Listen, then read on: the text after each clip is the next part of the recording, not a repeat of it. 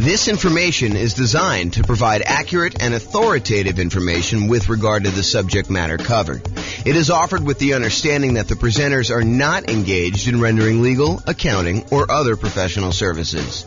If legal advice or other expert advice is required, the services of a competent professional should be sought. Welcome to the Carey Real Estate Investing and Real Estate Financial Planning podcast. Learn all about investing in real estate in Carey, North Carolina, with a combination of real estate financial planning and modeling with numbers specific to Carey, plus syndicated, more generalized recordings of live and pre-recorded real estate investing classes, not all of them specific to Carey. Be sure to stay tuned after the podcast for a message from our sponsors.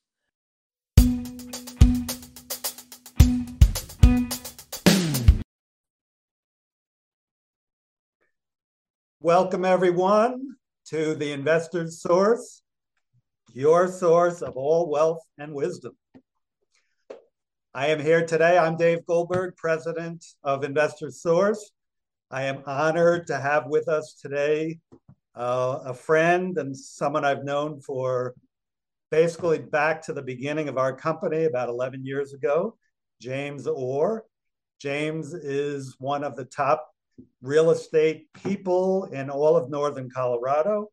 He's been a broker for Your Castle Real Estate for many, many years, focusing now on real estate education and real estate financial advising, which is a cool thing I haven't heard of much. So welcome, James, and I want to give you a little opportunity to introduce yourself. Tell us a little bit more about your background and what you've been doing these days. Thanks, Dave. I appreciate it. I'm James Orr. I took sabbatical probably about a year and a half ago now. Did sort of like a test retirement from real estate brokerage, and it turned into more of a full-time retirement sort of thing. But in my spare time, I'm working on our software that does financial modeling of real estate investments for like mom and pop landlords, primarily. Like, how long will it take you to acquire the number of rentals you want, and how risky is the strategy you're considering versus another strategy. And so in my spare time, in my quasi-retirement, that's more of what I've been doing lately. So yeah, thanks for having me on. Oh, great to have you on. And I listened to one of your most recent seminars, podcasts, and just a wealth of information about different ways to invest in real estate, especially with changing market conditions. And I've always been impressed by your mastery of some of the creative ways to purchase real estate, and your real strength and analysis of deals and of portfolios. Really good stuff to have when you're an investor, to really know what you're doing and know all the numbers. So James, again, welcome. I think what's on the mind of most investors these days is the tumultuous market conditions that we're experiencing now and the changes, particularly in interest rates. We got inflation, we got a stock market that is plunging, if you will, just never know what it's going to do. And investors are really not used to that for the past 14 years or so. We've had kind of tailwinds behind us. Conditions have been great. That's made our lending much easier, but now things have changed. So I just want to see from your perspective as just someone in the know about how some of these things affect market conditions, what do you think is this going to mean for the real estate market? What's it meaning right now? And what do you see coming at us in the next year or two? Wow, where do I begin with that? How can I even start to do that? So the first thing I'll start with, I was thinking about this a little bit when you asked me to kind of be on and do the call.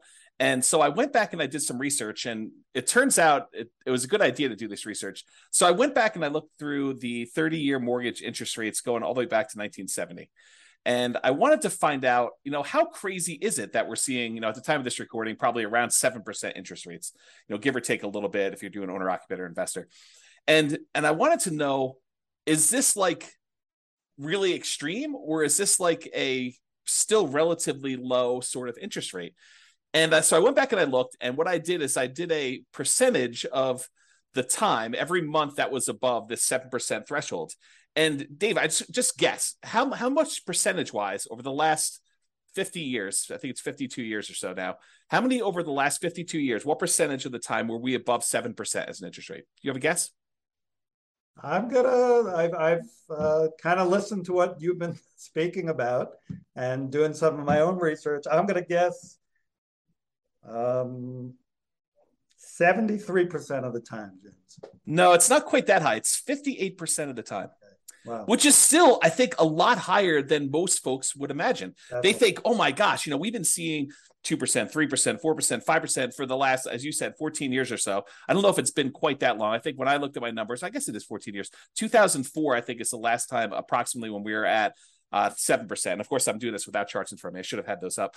But if you think about that, the last time we were at 7% was like 2004 or so. So these interest rates have been really, really low. It's been abnormally low. And so we've been having this, I don't know, almost like opposite of a perfect storm, a perfectly beautiful day, where property prices have been going up, rents have been going up, interest rates have been going down. So even though property prices were going up, interest rates were going down, which meant for a while, properties were still on sale, even though the prices were higher than they were before. If you kind of think about what your monthly payment would be when you're buying the property, it's actually less than if you had bought the property the year before, right, which is crazy to think about. Right. And that's not normal, right? So I think now we're getting back to a more normal type of market, which I know people don't want to hear because they're like, oh, but when I was doing all my planning, I was thinking, oh, I'm going to buy a property this year and I'll save up enough so I'll be able to buy a property a year or 2 or 3 from now, and I'll be able to get this same 3 or 4% interest rate. And so when I do my out in the hot tub math of will I be able to retire by buying these rental properties here, I've been using 4% or 5% or wherever the number has been, and that turns out to not have been a good assumption. And I think right now we're seeing a market where demand is still really strong. The number of properties for sale is down, so we're seeing like a lowering of inventory. But there's enough demand in the market where we're still having buyers. It's not like it's gone away. And I think maybe the Fed will continue to raise rates in order to get this inflation out of control, under control. But it hasn't stopped everything completely. It's definitely slowed it down. It's not like it was.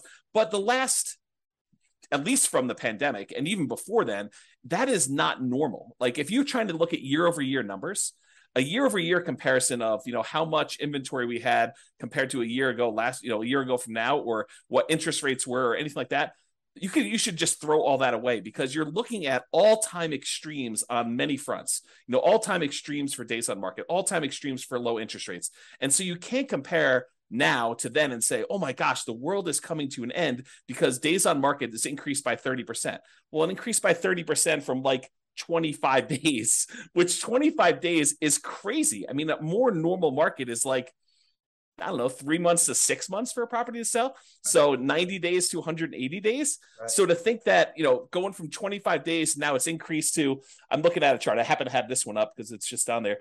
I'm looking at this. We're probably at around 60 days or so for that. So even if it's doubled, that's still lower than normal. It's lower than what a typical market would say. So what was the question again, Dave? I'm off on these tangents here, but I want to make sure I answer your question directly.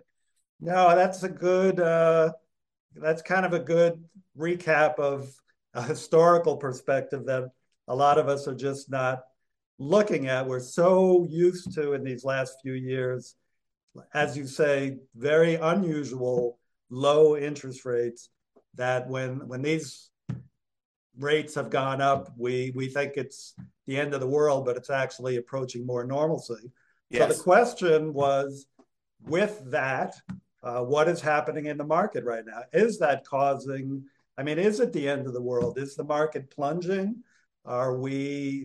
Is real estate, we'll get into this later, but should we all be abandoning our portfolios now and saying this is not going to work anymore? What are you seeing in the market? I don't think it's the end of the world. What I'm seeing in the market is inventory is down. Well, it's so the number of new listings is down, but we're not selling as many as quickly as we were before. So the inventory is actually increasing. And by the way, I think this is localized. So I'm talking primarily about Northern Colorado, although I think it does apply to a lot of other markets as well. But we're seeing overall fewer sellers wanting to sell. And I think that trend is going to continue. And here's why I think that trend is going to continue. If you think about all the sellers that bought properties and they locked in these ridiculously low, in retrospect, interest rates, I think the last interest rate I got was like 2.25 on a 30-year loan, which is insanely low. Now, the chance of me going out there and selling that property and losing my 2.25% interest rate is almost zero. It would take some type of extreme motivation for me to want to get rid of that interest rate, because it's almost like free money, right? If inflation is normally, I don't know, 2 to 3%, and your interest rate is 2.25, your actual interest rate is lower than what inflation is. So that's just crazy to think about. So you have all these folks that got 2, 3, 4% interest rates, and now interest rates are at 7. So there's a significant financial penalty, a disincentive for them to go out and sell their property, go buy one that's presumably more expensive at a higher interest rate, and take a double hit on that. So I think that's one of the reasons why we're seeing fewer sellers sell their properties on the market. We're seeing just a lack of new listings coming on.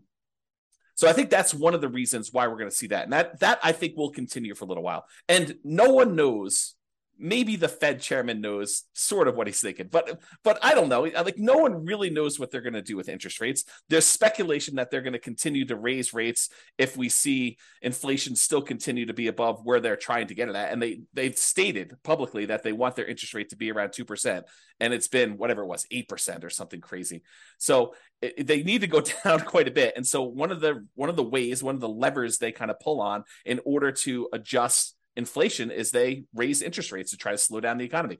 And that may hurt. I mean, that may really punish a lot of folks in the economy. We're seeing prices of things go out of control, which is what the inflation is measuring and how they're trying to get it under control. But they're really trying to push those rates up in order to get inflation under control and get the economy there. But that may slow down things quite a bit. So all the buyers that were struggling, affordability is at like all-time lows. We're seeing prices go up really, really high over the last few years. And now with a combination of those and the really high interest rates, affordability, which is a measure of both those things, it's basically how affordable is a property based on the current price and the current interest rates that they can get on those. So affordability is like way, way down. And so you have a lot of folks that are priced out of buying houses, and they're really struggling to do that. So you take a big pool of the market that you used to have there, and you kind of pull that aside. Now, one of the things that is helping us is, unlike the 2007, 2008 sort of period where it was really, really easy, the availability of financing was at like all-time highs. We were trying to like encourage the economy by allowing almost anybody who wanted to get a mortgage to get a mortgage. So that was way up. It has not gone up. So this is very different than 2007, 2008. The availability of mortgages is really, really low right now. A very safe place to be for making loans.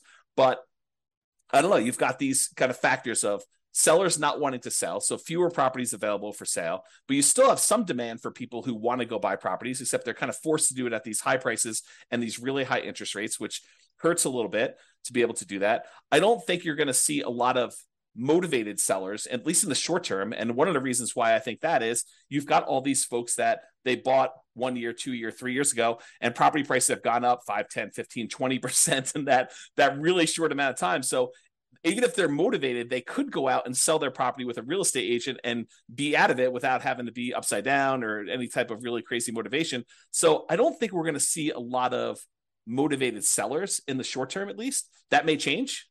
I mean, who knows? Do I think prices are going to go down? Maybe. I mean, is it unreasonable that if you've had a roller coaster going up like really, really fast and gaining 5, 10, 15, 20, 25% in value over the last few years, that it kind of overshoots a little bit and it kind of has to come back down a little bit? Yeah. Do I think they're going to go down really, really low? No. And I think part of the reason why is inflation. If you think about what it costs to build a house, all the materials that go into it, the plywood, the sinks, the light fixtures, the windows, all those have significantly gone up in cost. And so there's a semi-hard floor as to how low prices can go based on what it costs to rebuild that property. And so I think we're going to see prices. I should also say, to start this off, and I probably should have started with this, I have no idea what the future holds. I am horrible at predictions. Yeah. I don't know. I don't have a crystal ball. I can't tell you what's going to happen. And I think the real answer to this is you should be thinking more than short term. I think if you give a long enough time horizon, I think everything looks like it's smoothed out, right? Like you see a little up and down in the marketplace. I think overall, over a very long period of time, real estate tends to keep pace with inflation. And so if you think about that, slow and steady over a very long period of time, real estate tends to go up in value. And so if you think about it in terms of a much longer perspective, I think that's reasonable expectation. Now, do you ask me what's going to happen in a year or two? I don't know, Dave. I really don't. I can't predict what's going to happen. If the Fed keeps seeing inflation being really high, I think they're going to keep raising rates. And if you're wondering how high it can go, it's been to 18. That was in the 80s, 40 years ago. Right. Doesn't seem unrealistic. Right. If they really need to get things under control for it to keep going up until we scream, okay, uncle, we're gonna stop inflating prices and have it be a little bit more normal. So yeah, very good. Yep, great points there. I think it's pretty well known that if the Fed keeps raising rates and keeps raising them, that is absolutely going to create a dip in prices because the affordability, as you talked about, just gets the affordability is so hard or so low that people just can't buy. And the only way they're going to buy is to buy at a lower price. Well, so I do want to comment on this. If you study history, you will learn what they did back in the 80s when we saw these 18% interest rates. Do you remember what they were doing back then, Dave? I was young, kind of like you were back then. Okay. Yeah. So if you go study history, we had all these types of taking over debt or doing wrap financing or things like that, where sellers were then saying, okay, we realize 18% interest rates are really hard. Only some people are going to be able to qualify for those. We'll go ahead and we will carry back financing for you. And if you've got a seller who has a 3%, 4% loan, and they have a bunch of equity, maybe they're willing to do wrap financing where they say, okay, we'll accept payments of whatever it is, $1,800 a month on this particular house, and we'll carry that for 2 or 3 or 4 or 5 years or whatever the period of time is, and I'll make payments on my underlying 3% financing rate, and we'll just keep that there until you go buy a property. And so I think there are solutions to that which may, help slow down stuff. This is like the tools that come out in your toolbox. When the market got really, really hot and we saw these multiple offers, real estate agents switched to having certain types of tools we use in these extremely hot multiple offer type markets.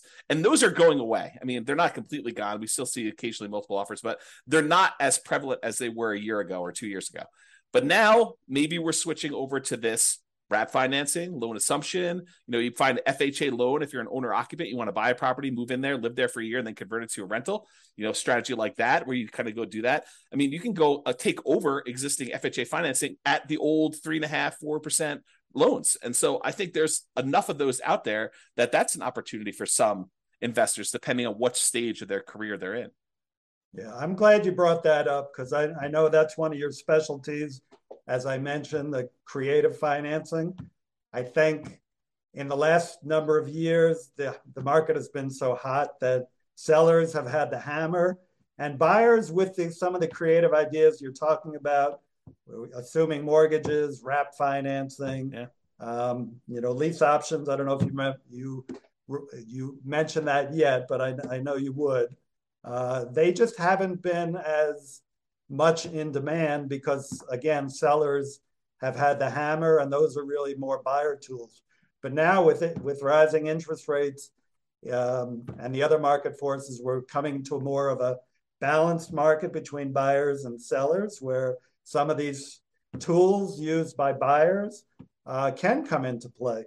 So it's great to hear about those. That kind of leads to the question of, so let's make the assumption rates are going to continue to rise. Yeah. Does that mean do you think the real estate market is going to die then, or is there still opportunity for investors out there, starting with some of those tools that you mentioned, and maybe you can get a little deeper into some of those too? Yeah, I do think there's less opportunity. I don't think the real estate market is dead. Historically, before the last really hot market, whatever that's been, depending on how you measure it. But historically, real estate investors have added liquidity to the marketplace. So if you think about a seller that has had a hard time selling, it's typically the real estate investor that comes in, solves whatever problem that particular seller is facing, whether it's the property needs repairs before they can actually sell it retail and get a loan from a traditional retail buyer, or they need to sell very, very quickly, and so there's not enough time for them to do it. But like all the problems the seller has typically had, historically, what a real estate investor has done is they've come in and they've added liquidity to the marketplace and solutions to those particular problems. So we've had a period of time where almost any property that a seller wanted to sell, whether it needed work or they needed to sell quickly, they could put it on the market and have 10 offers within, 30 days, and so there's been less of a need for a real estate investor to come in when sellers had other solutions. And I think we're heading back to a period where some sellers, not all, but a increasing percentage of sellers, and it's a relatively small percentage, but an increasing small percentage of sellers are going to need those solutions again. And now the other thing that's kind of interesting is we as individual mom and pop, real estate investors are not the only people in this space anymore. There are large companies that are doing these iBuyer programs where they'll come in and they're advertising very heavily, and they'll come in and they'll buy a property and they'll immediately put it on the market and resell it or something like that. But I do think that there is room for mom and pops to come in and offer niche solutions, especially in markets where these iBuyer type companies are not in. So I think, yes, in the more traditional sense, all these creative solutions and trying to buy properties at a deep discount where they need to come in and do work and they have enough room in there to hold the property for 3 or 6 months or whatever it is in order to get the property sold, and opportunities to use money like yours in order to be able to go buy and fix and flip properties. I think those solutions are still available, and all the creative ones are available as well. And then I think the like meat of the market, because I think just looking at the numbers, there are more mom and pop landlords, people that are buying properties for long-term rental, than there are people doing fix and flips. I think the numbers are skewed more toward buy and hold. And you could correct me if I'm wrong on that, but that's my gut feeling in the marketplace. It's just number of transactions that happen based on one or another. So the question that becomes, are mom and pop landlords, people that are buying properties to rent out, are they have an opportunity in our upcoming market if interest rates stay where they are? And I think yes, but there's a whole bunch of caveats to that. Number one is you have to look at the investment more than just cash flow. There's a school of thought, there's a large group of people out there that believe that cash flow is everything, and that you don't buy a property unless it has cash flow. And that's the only reason you buy a rental property. And you can make almost any property cash flow if you put enough down. So like if you came in here and you put 20% down in our marketplace and you tried to buy a rental property with our current prices and our current interest rates and our current rents, most of those properties with 20% down are going to be negative cash flow. They're going to be negative cash flow even if you take into account the tax benefits of depreciation. So when you look at those two, they're going to be negative. But if you increase the amount you have down, if you go from 20% to 25% to 30%, 35%, eventually, even if you get to full 100% down, you buy the property all cash, you then get cap rate. Cap rate is the net operating income divided by the purchase price, which is the amount of cash on cash return you're getting on a property that's free and clear.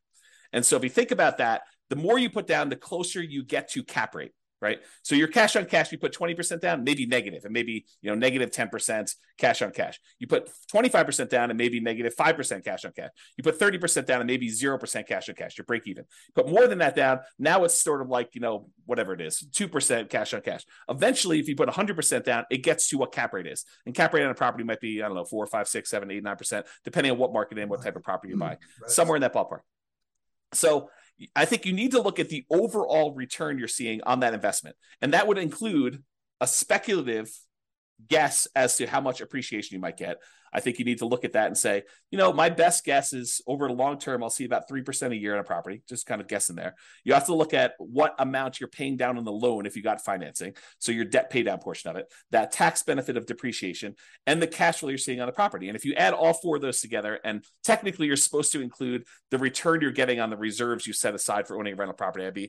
I should punish myself, slap myself for not saying that, but really it's those five. It's the 4 from real estate and then the reserve money you got there. But if you add up all those and to say, okay, I'm getting, let's say it's 0% cash on cash, maybe 3% from my depreciation amount, maybe 3% times 5 because it's leverage on the appreciation, so that's 15, and then maybe your debt pay down.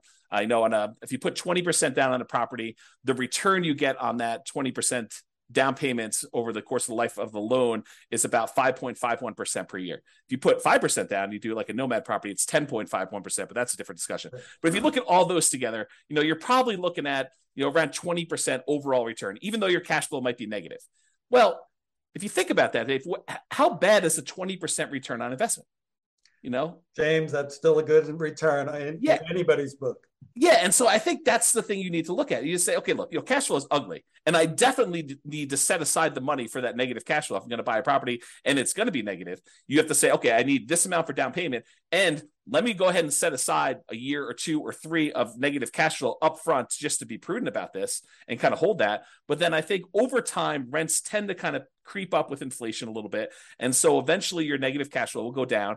And maybe a year, 2, 3, 4, 5 years from now, you'll have break-even cash flow or positive cash flow, and then the investment characteristics look different. But even during that time when you have negative cash flow, the overall return is probably pushing 20%. And you have to run the numbers to find out what this means.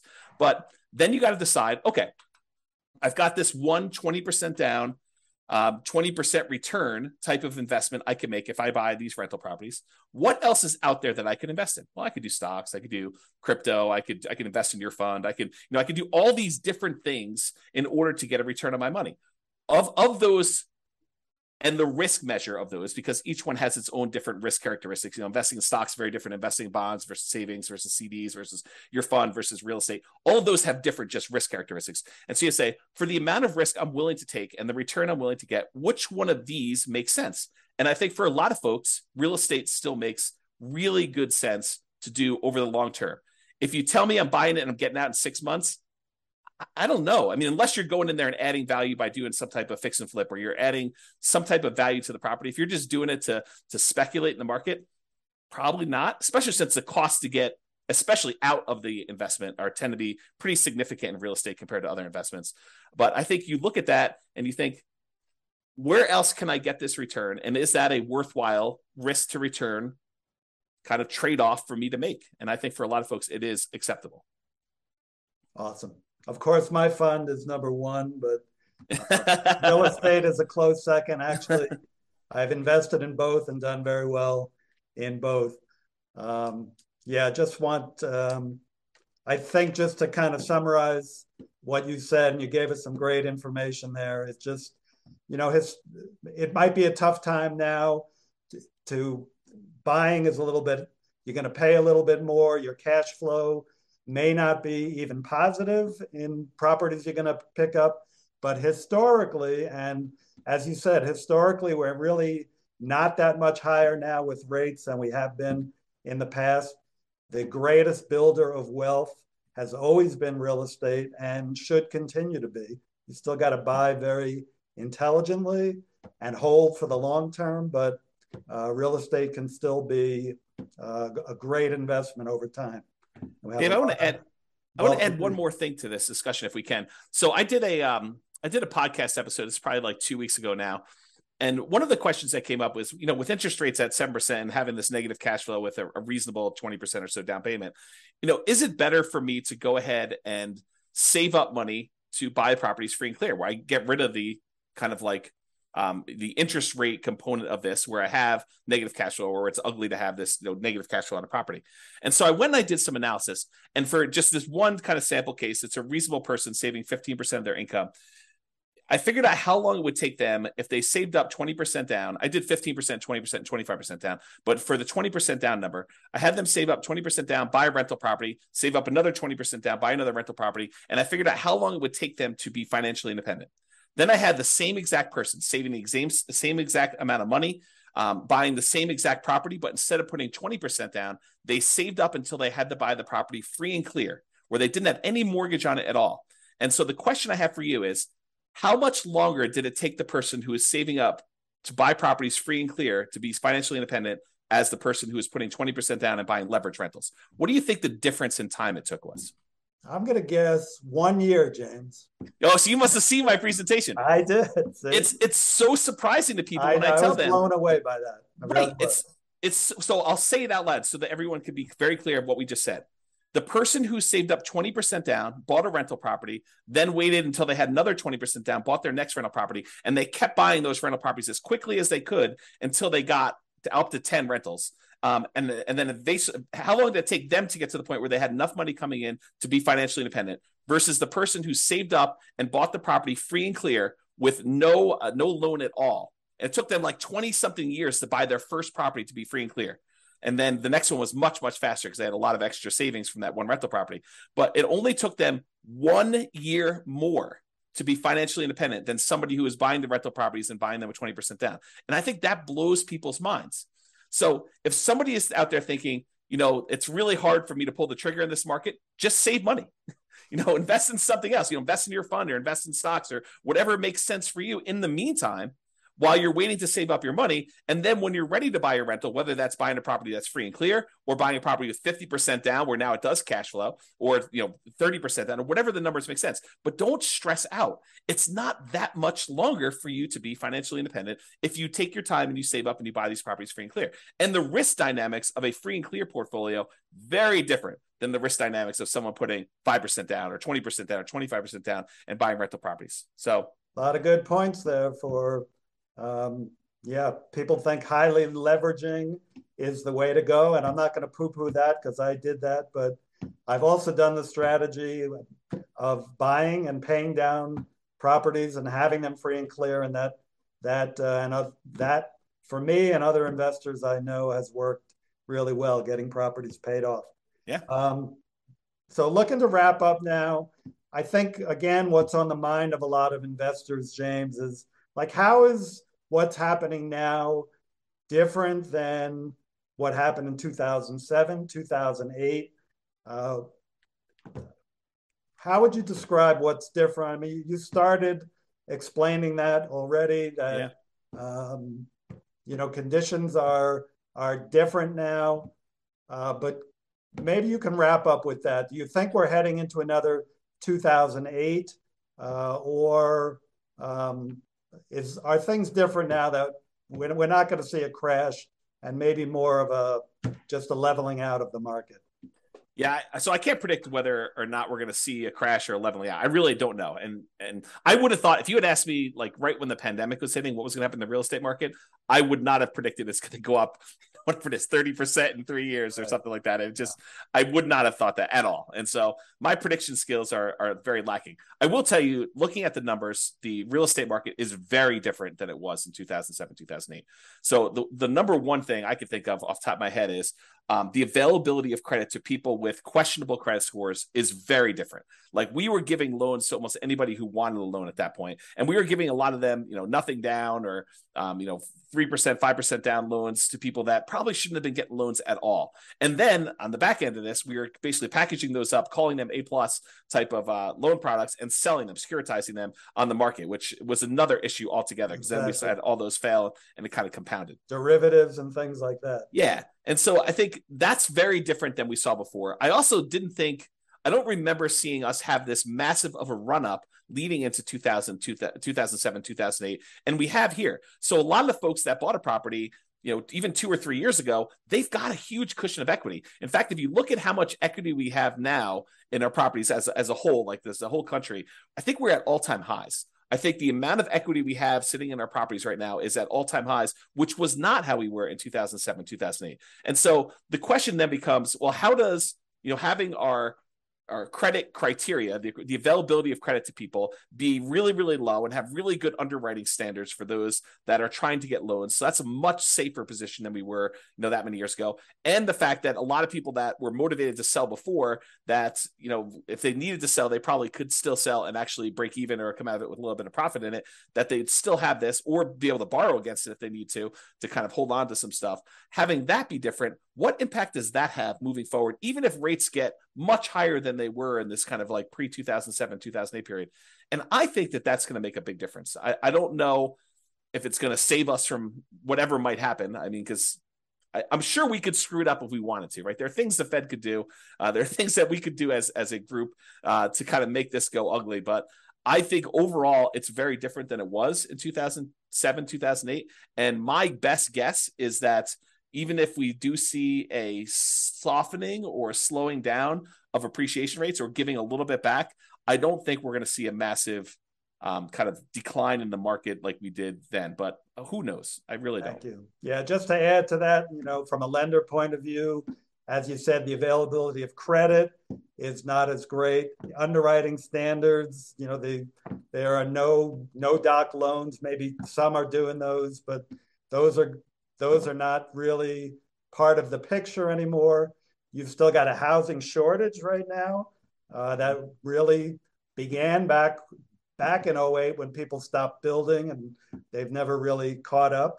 And you have, like in areas like Colorado, still high desirability, which is going to keep people coming and propping up those prices. And, as you said, people who have low interest rate mortgages and they're looking to sell, they're not going to drop their price too much and go into a higher rate mortgage for what they're going to potentially buy.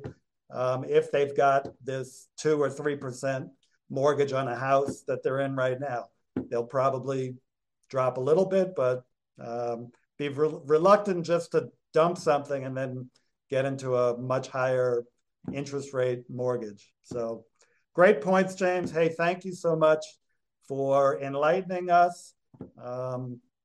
Just a takeaway is that it feels like even though things are changing in the market and it might be softening, don't seem to be heading for a major crash, but you never know what's going to come down the pike. We got to just be smart investors and keep being really vigilant about what we're investing in. So yeah, the one tip for people that are moving forward from here is when you look at charts, try to look more than just the last 3 or 4 or 5 years. So when someone shows you that, we're up, foreclosures are up, 130%. Yeah, they're up 130% from almost zero. So you need to go look back at historical data over 10, 15, 20, even longer years if you can, just to find out what is more normal and are we moving toward a more normal type of market. Well said. Thank you very much, James. And we'll be in close touch. And thank you all. Thank you. Have a great one. Bye-bye.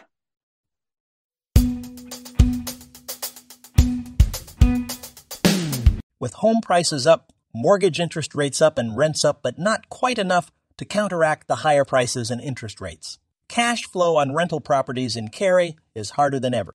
Book a call with the Real Estate Financial Planner to apply our proprietary 88 strategies to improve cash flow on your rentals. See the show notes for a link to schedule your call and improve your cash flow today.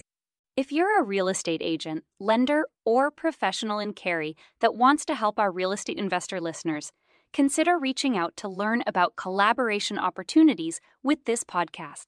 We'd love to add more value to our listeners by having you assist our investors buy, sell, and finance their real estate investments.